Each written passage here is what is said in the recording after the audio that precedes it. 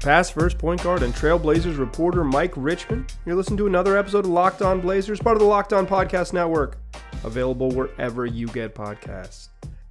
Got a fun show for you today. A little bit of Blazers news up top, and then we'll play my conversation with Joe Freeman of the Oregonian, former colleague, longtime friend Joe Freeman. We talked last week a little bit about the Blazers television deal, why the switch to Root Sports, what it means for those of us who have regular television packages and streaming options. We discussed some of the streaming options for those of us who are cord cutters out there in the world. And then Joe and I talked a little bit about basketball, a little about your Portland Trailblazers, the Fighting Pinwheels. So that's what I'm going to play for you in today's show. It's the second half of our conversation. Joe and I talking hoops. But before I play you my chat with Jay Free, let's talk a little news. The Blazers have added another player to the training camp roster, reportedly signing Patrick Patterson to a training camp deal, according to Adrian Wojnarowski of ESPN. That gives the Blazers 3 reported training camp ads. I imagine they'll add a couple more, but Pat Patterson, 2Pat, aka Pat, 2Pat is my preferred nickname in case you're curious, joins the training camp invites along with Dennis Smith Jr. and Marquise Chris. The Blazers have 13 guaranteed contracts on the roster right now. They're only going to keep 14. They can keep a maximum of 15, but they are choosing not to do that. That is a team preference, not a league rule at all. So Patrick Patterson will get a chance to come into training camp and compete with Chris and Dennis Smith to make that 14th roster spot. A couple things here. One, a listener, Dr. J, pointed this out. I've been kind of saying that it's the 14th man, and I think that is true. This is the 14th person they're going to sign, but theoretically on the depth chart, this person, whoever they sign out of training camp, is probably not 14th. You can probably pencil in something like CJ Ellaby for 14th and Greg Brown Jr. for 13th. So we're really talking about the 12th person on the depth chart. So it's not like in a perfect world, everyone's healthy and the back half of your bench, including the guys you sign in training camp, don't play. They're not a big part of the plan. But I think it's important to note, and thank you, Dr. J, for sending me an email to alert me to this, or at least call this to my attention. The way why language is important is this isn't the 14th person. This isn't buried on the depth chart. The Blazers have 2 young players that are probably buried on the depth chart. This is a veteran who maybe wouldn't play every single night, but you're going to expect some minutes out of at some point as probably 12 on the depth chart and maybe even higher up if you take a big, which I think the Blazers should do. But who is Patrick Patterson? If you missed shows, if you don't know Dennis Smith Jr. or Marquise Chris, I talked about him last week. Just search in your feed. The show is titled. The show title starts with their names, Dennis Smith Jr. and Marquise Chris. So if you're curious, who else do the Blazers have in training camp? There's already an episode waiting for you in your feed where I broke down both players and my thoughts on what the Blazers might do with those 2 additions. But let's talk a little bit about 2Pat, the 11-year NBA veteran, a 6'10" big. He's probably you would think of him as this guy is a power forward, and I think that's totally reasonable language. He's probably best deployed as a small ball center at this point. He's probably a little too slow to guard modern force for any long stretches. He could play that position; it wouldn't be a big deal, but I think he's probably best used as an emergency stretchy 5, and stretchy is the big word here. 63% of 2Pat's field goal attempts are 3-pointers. That's nearly 2/3 of all his shots.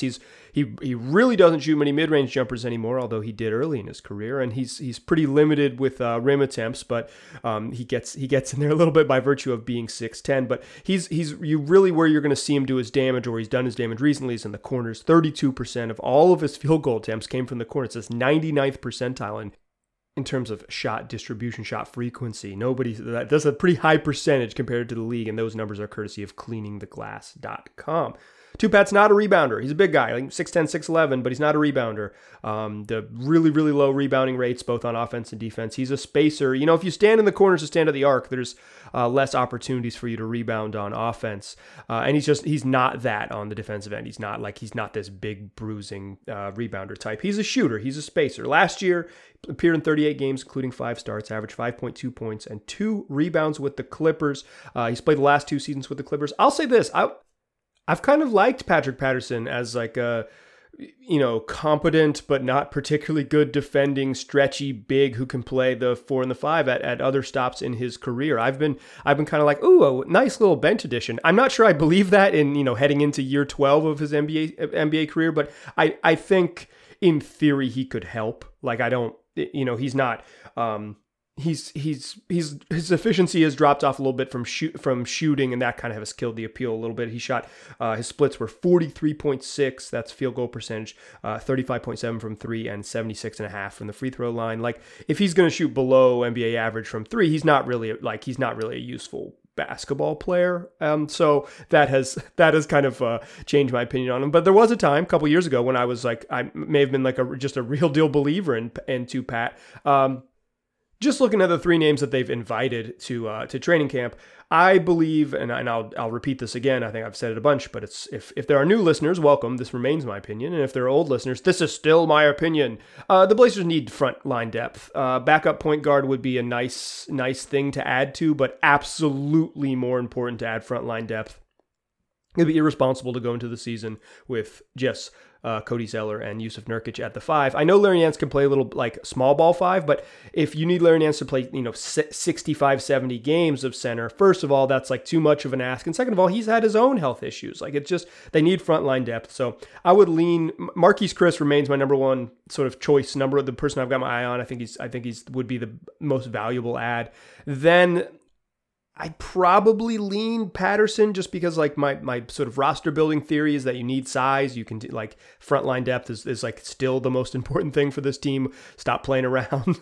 But Dennis Smith Jr. obviously has potential to be a better basketball player. I just don't see where like a 6'3" point guard is what this group needs, particularly if this group is like, if this team is good. I can't imagine Dennis Smith Jr. is the person that helps them be good. And I can imagine a situation where this team is good and having like an athletic depth center like Marquise Chris is the path forward. And I guess I can imagine that same thing with like a stretchy big in Patrick Patterson. Certainly they don't really have that like a stretchy big on the roster.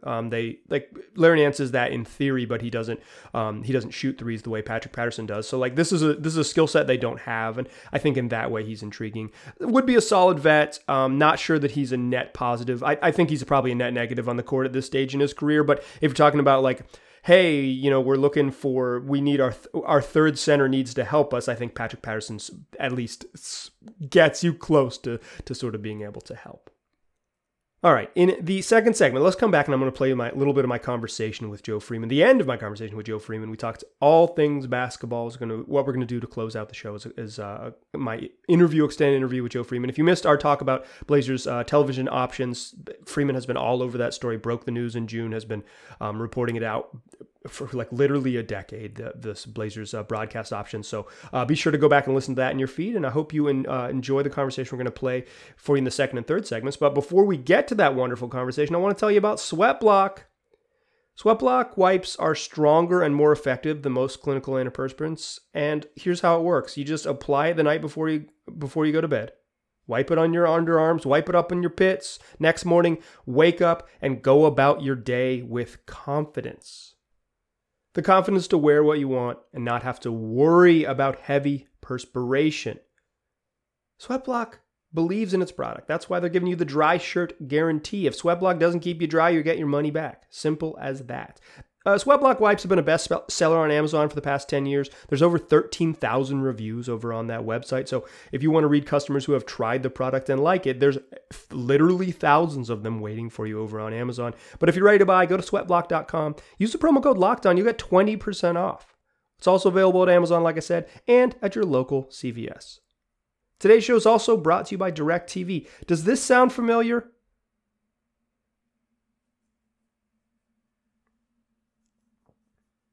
You got one device that lets you catch the game live, another that lets you stream your favorite shows. You're watching sports highlights on your phone. You've got your neighbor's best friend's login for the good stuff. Well, I want to tell you about a simple way to get all that entertainment you love without the hassle. And a great way to finally get your TV together. It's called DirecTV Stream. It brings you live TV and on-demand favorites together like never before, so you can watch your favorite sports, movies, and shows all in one place. That means no more juggling remotes, no need to buy another device ever again, and the best part, there's no annual contract. So get rid of the clutter and the confusion and get your TV together with DirecTV Stream. You can learn more at directv.com. That's directv.com. Compatible device required. Content varies by package.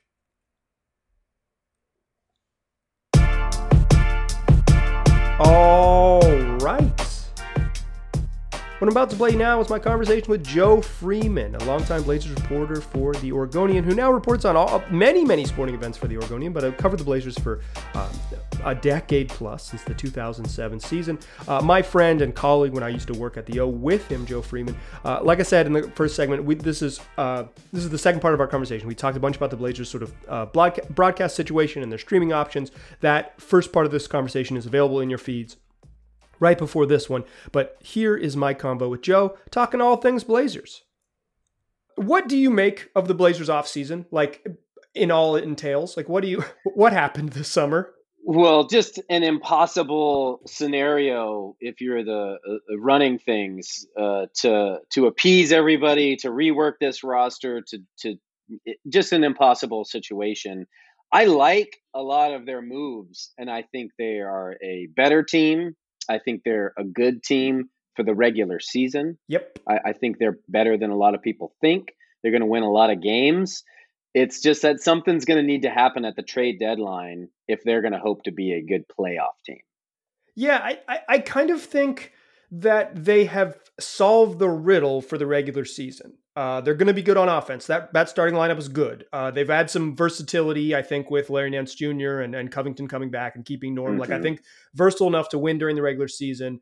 If they get health from their centers, like if Zeller and Nurk are healthy, they're going to be good all year. This is like a team that could conceivably finish something like third in the West if everything breaks right. Like, they'll probably be healthier than they were last year. You know, you're not going to, maybe CJ won't miss 30 games or whatever it was. Like, but are you good enough defensively? Do you have a good enough top 8 guys and good enough defensively and creative enough offensively to win a playoff series? And I don't know that they've answered that question.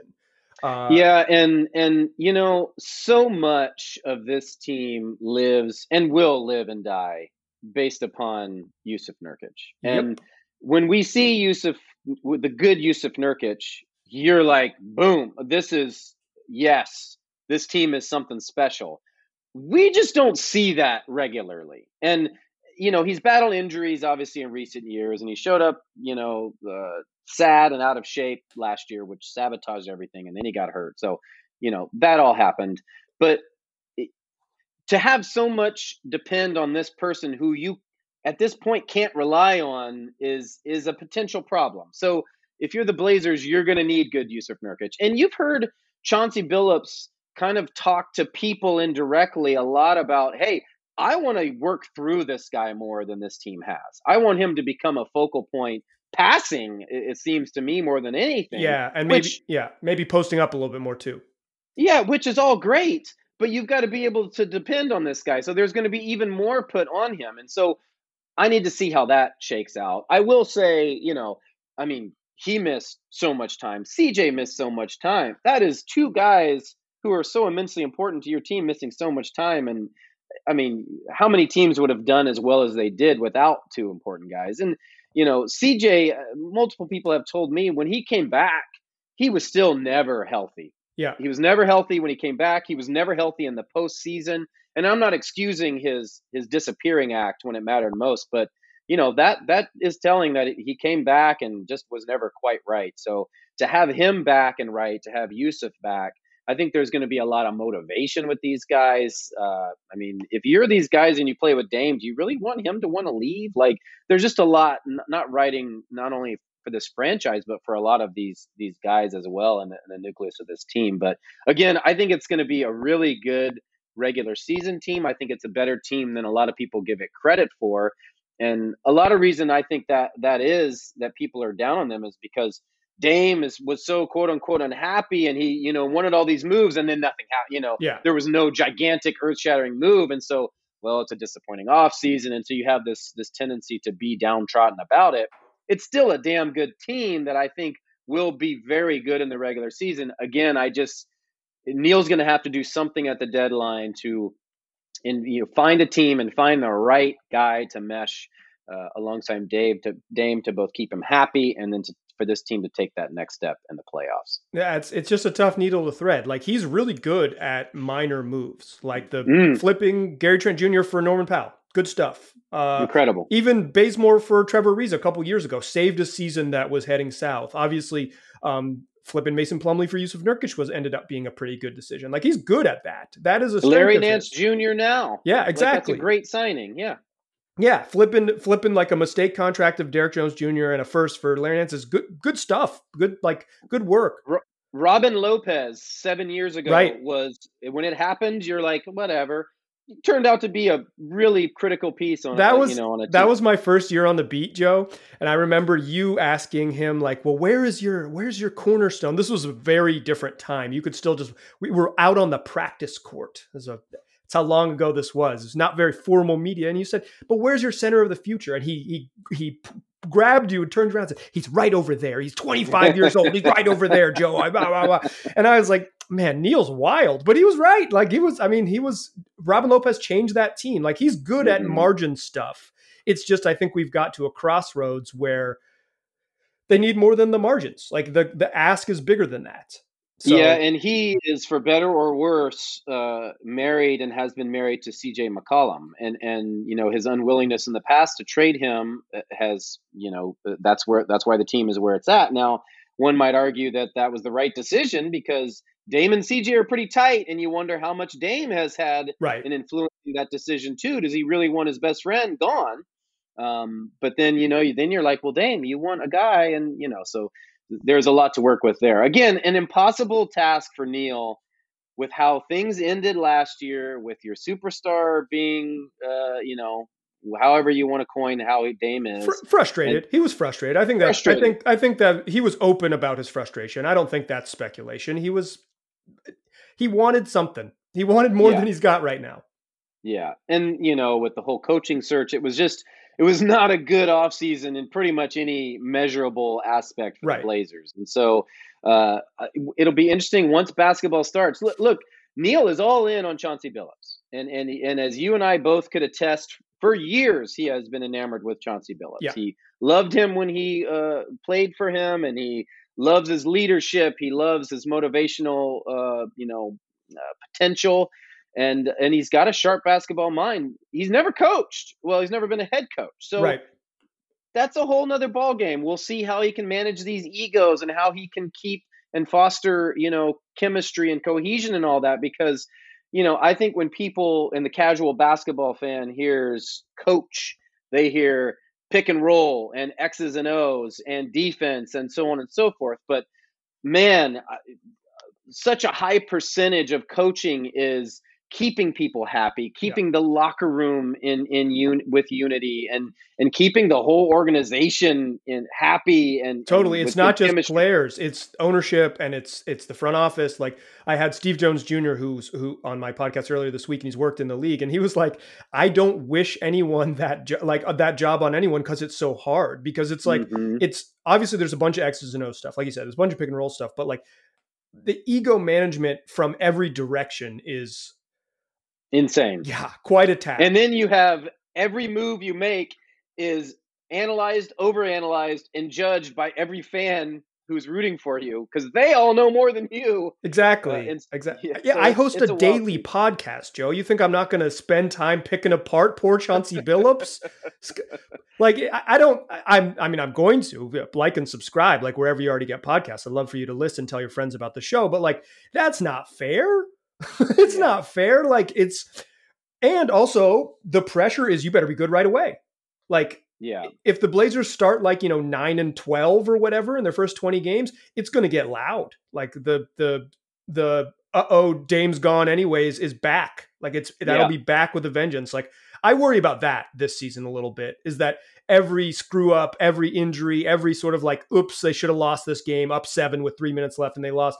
Every game comes back to the like, well, this is what's going to cause Dame to leave. And it'll just be, even if it doesn't impact them sort of directly, that it's just a tough thing to deal with all year. Yeah, I was going to say it's something that's always going to be kind of hanging overhead, lurking overhead. And you're right. 7-game lose streak. Well, Dame's gone. It's just going to be a never ending kind of subplot to the season, which is unfortunate, but it's the reality of the situation. I will say one thing that kind of, last season's team was kind of sabotaged and from the beginning. It Yeah. was the season happened with a snap of a finger, and then there was barely any training camp, and then they had to shut it down because of a COVID outbreak, and Nurk showed up out of shape and reeling from the death of his grandmother. And historically, this team, and things are a little different now because Terry Stotts is gone, but September is arguably the most important month for that team, more important than training camp almost, because they get all the guys in, they do this run, they get together, and there's always some kind of moving parts with this organization. And they build the backbone of their chemistry and of how they want to play and familiarize themselves together, during that month. And then you start training camp and boom, they're kind of ahead of most other organizations because of that. And they didn't get that last year, and that set them behind immediately, and they started slow, and then injuries, and then here we are a year later. But I think anybody at any aspect of the organization, no one was surprised that the coaching change was made. Right. There were assistant coaches have told me they expected it to happen, that they knew Neil wanted to get Chauncey, and that was something on their radar a year ahead of, or beforehand. And sometimes change can be good. There's a reason that Terry was the third or fourth longest tenured coach in the NBA.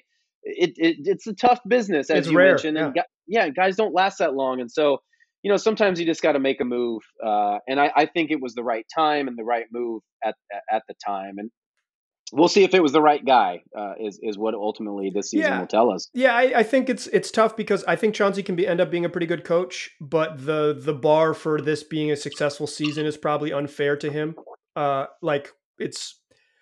He might even be the right hire, but he might be the wrong person for this particular job just because it's such a tall task. So I hope he gets a fair shake, just because if you don't get a lot of shots to be a head coach in the league, and if it doesn't work out for you, you might never get back. You might never get another opportunity. So it's just he's got a tough task ahead of him, because they can be good. They could win 50 games and it won't matter. Mm-hmm. I will say this: he got a 5-year deal. Yeah, he's getting the money. He's got some security and he's got the money, but also he's a person, because of his playing background, because of his reputation, because of just who he is. He walks in and he immediately commands respect from every single player in that locker room, every single person in the organization. And so that means something to today's NBA player, especially. Sure. And so, and that'll be, not that Terry didn't command respect, but he didn't have that background as a player and a champion. He was a champion coach, but not a champion player. And so that does mean something with a guy like Dame and with a guy like CJ and you going down the line. And so, when he speaks, it will carry a certain amount of weight. And if he's a guy who's going to be talking about defense, he's going to have to hold people accountable. And that's not just holding your Zach Collins accountable and your Robert Covington's accountable. That's holding Damian Lillard accountable, and holding CJ McCollum accountable. And so those film review sessions look a lot different when you're Damian Lillard, perhaps under the new edict and the new leadership with Chauncey directing those, than maybe it did with Terry. Yeah, and it says, hey, Zero, what the hell is this? Like, you can't, this can't happen type of thing, which from what I understand was relatively rare in the Stotts era. Yeah. Not that he didn't get coached, but he wouldn't get called out like that. Not to that degree. Yeah, certainly not to the degree that everybody else did. And that's going to be a kind of a subplot or an interesting behind the scenes thing too, because on the one hand, if you're going to be holding people accountable, then that's how you need to coach. On the other hand, this is your potentially disgruntled superstar that you don't want to, anger along the way. So it's going to be a balancing act with all that. Let's come back in the third segment, and I'll play the rest of my conversation with Joe Freeman. But before we come back to close out the show, let me tell you about Rock Auto. It's the family business that's been serving auto part customers for over 20 years, and they specialize in helping the do-it-yourselfers. Now, you can get the same great prices whether you're a do-it-yourselfer or a professional auto mechanic. All of it is going to be cheaper and easier to find on rockauto.com. But what they're really here to help is those folks who want to work on their car without the hassle of going to auto parts stores, big chain auto parts stores, or their dealership. If you can figure this out in your driveway or your garage, Rock Auto is for you. You don't have to spend 30, 50, or even 100% more for the same parts if you try to go to that chain store or the car dealership. because Rock Auto's prices are always reliably low for every customer, and they got everything you could possibly need for your car. So go explore their easy-to-use website, find a solution for your auto part needs. Go to rockauto.com right now, see all the parts available for your car or truck, and while you're there, write Locked On in their How Did You Hear About Us box. That way, they know we sent you. Amazing selection, reliably low prices, all the parts your car will ever need. rockauto.com.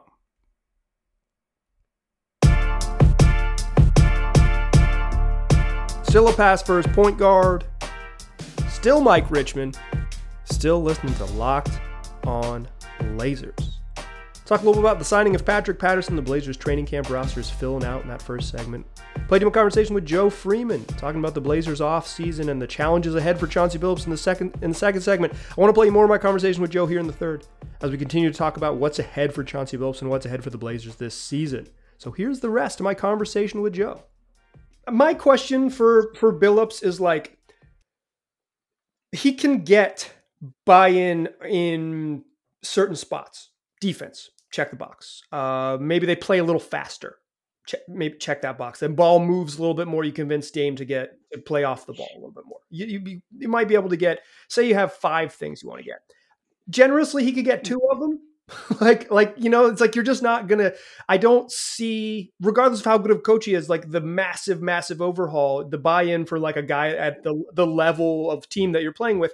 So it's like, what do you get? If you get the defense to be all the way this way, do you have to make some concessions on offense? Like, does the offense still just like heavy pick and roll, or do you convince them that movement is the thing and we're going to do all this, but then maybe you don't take, it's like, my wonder is like, I just think it's unreasonable to think that you get all of it. So what do you get, and what does Chauncey make his thing? And it sounds like the thing is going to be defense, right? Like, yeah, 100%. And all of that you talk about certainly is difficult to get, and it's certainly not going to happen on day one. So it's always going to be a work in progress, towards ultimately getting to where you want to get. But I mean, when you talk this much about defense from a front office standpoint, from an organizational standpoint, from all that, you better deliver on defense. And I don't know what type of impact that's going to have on offense, because you still need to play, and score points, obviously. But that will be just such a huge storyline in general is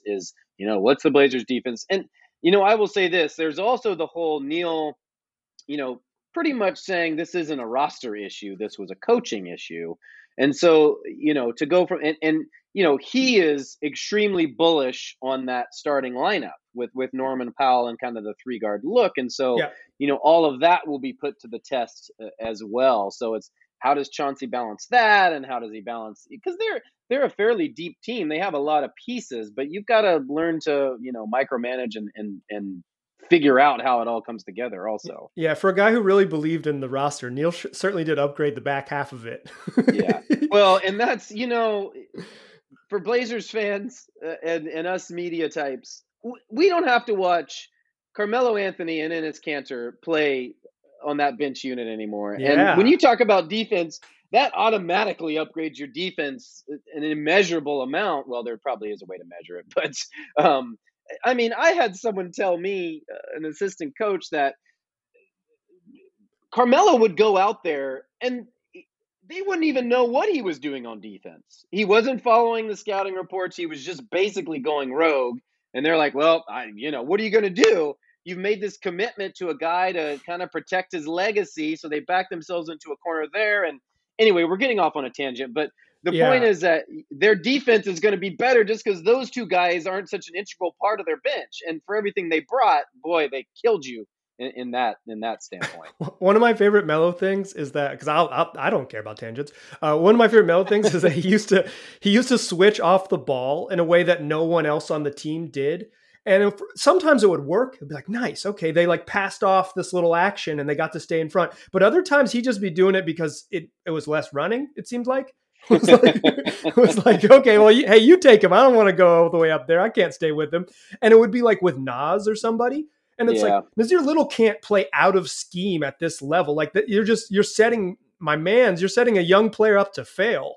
And it would just be like, it would always be something and be like, wait, what is it? like, is this it? Is Melo allowed to do this thing, or is he going rogue? It sounds like more often than not, my assumption that it was rogue was true.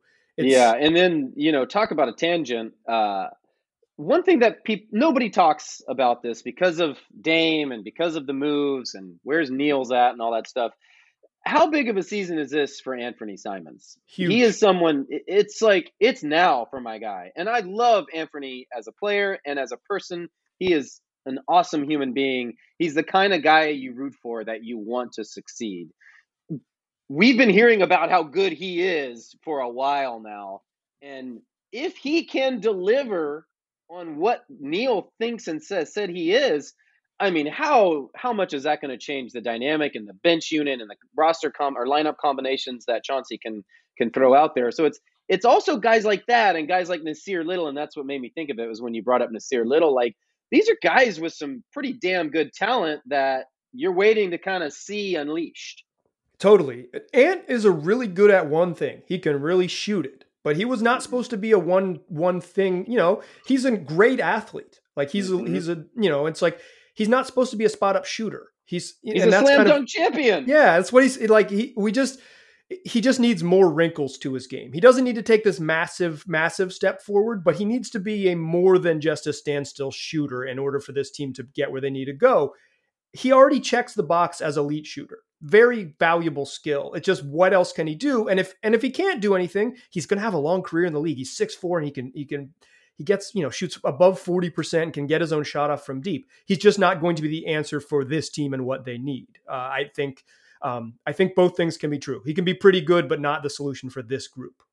And it'll be interesting to see, looking at a new coach and an entire new coaching staff, is what do a new set of eyeballs and a new perspective, how does that influence guys like Ant and guys like Nasir and guys who are still very much, in the development stage? Because sometimes that can have a huge impact on, oh yeah, I never looked at it like that. I've been getting, coaching from this way for so long, and now I'm getting this. Yeah, that worked. And then you kind of see the light bulb go on, or them develop in other ways. And so that's will be interesting to see what kind of imprint they make from that perspective. Because look, continuity and familiarity and consistency is incredibly important, and it is extremely valuable. But sometimes you reach the ceiling, and a fresh perspective can come in and just, produce much better results. And I think, that's where we're at with this team potentially. Yeah, I think that was always the argument for a new coach. It wasn't that Terry was, I know there were maybe a very vocal set of the fan base that thought he was like way in over his head, X's and O's wise. But I think mostly the argument is just that fresh eyes are so valuable. Fresh perspective, fresh eyes, new voice in the locker room is change for the sake of change can be valuable for a group like this, particularly if the front office is relatively committed to bringing back the same gang of dudes. Yep. Agreed. All right, Joe, I'm going to let you get out of here. Subscribe to the Oregonian, support local newspapers. You can read Joe's work at OregonLive.com. He's not just writing. He might be Blazer Freeman. But Freeman. He's not just writing about the Blazers anymore. The man has great depth, great versatility. He's the Robert Covington of the Oregonian sports department. He gets it done when you need him to get it done. I don't even know what to say to that. I'll just be like, sure, why not? Yeah, and he's from the Mid-South. Yeah, just like Rocco. Yeah. All right. Follow Joe on Twitter, at Blazer Freeman on Twitter. Read his stuff in the Oregonian. Subscribe to local newspapers. Joe, thank you so much. 5 years from now, set your calendar. I'll have you back on the program. Michael, it was a pleasure. Anytime, I'm happy to join you to talk hoops. And we could go on better tangents next time too. Talk about food, talk about college football. We could go in all directions. Yeah, let's. I'm holding off on college football talk until Carolina gets a win. Otherwise, this was going to be mostly Carolina football talk. But I'll chill for a little bit. All right. That's going to do it for today's show. We got Mailbag Monday coming up this week. If you want to get involved, it's our weekly mailbag show, recorded each week on Mondays and posted on Tuesdays. If you want to get involved in that one, send me an email, lockedonblazerspod@gmail.com, or tweet at me at Mike G. Rich, or watch my Twitter feed on Monday. I'll send out a tweet soliciting questions, and you can respond to that one. Tell your friends about this podcast. Blazer basketball's coming, about 5 weeks away. We're 3 weeks away from training camp. It's a coming. So tell your friends about this podcast. Tell them they can get it wherever they already get podcasts. Just search Locked On Blazers. We'll be there waiting for you. Appreciate you listening. Talk to you soon.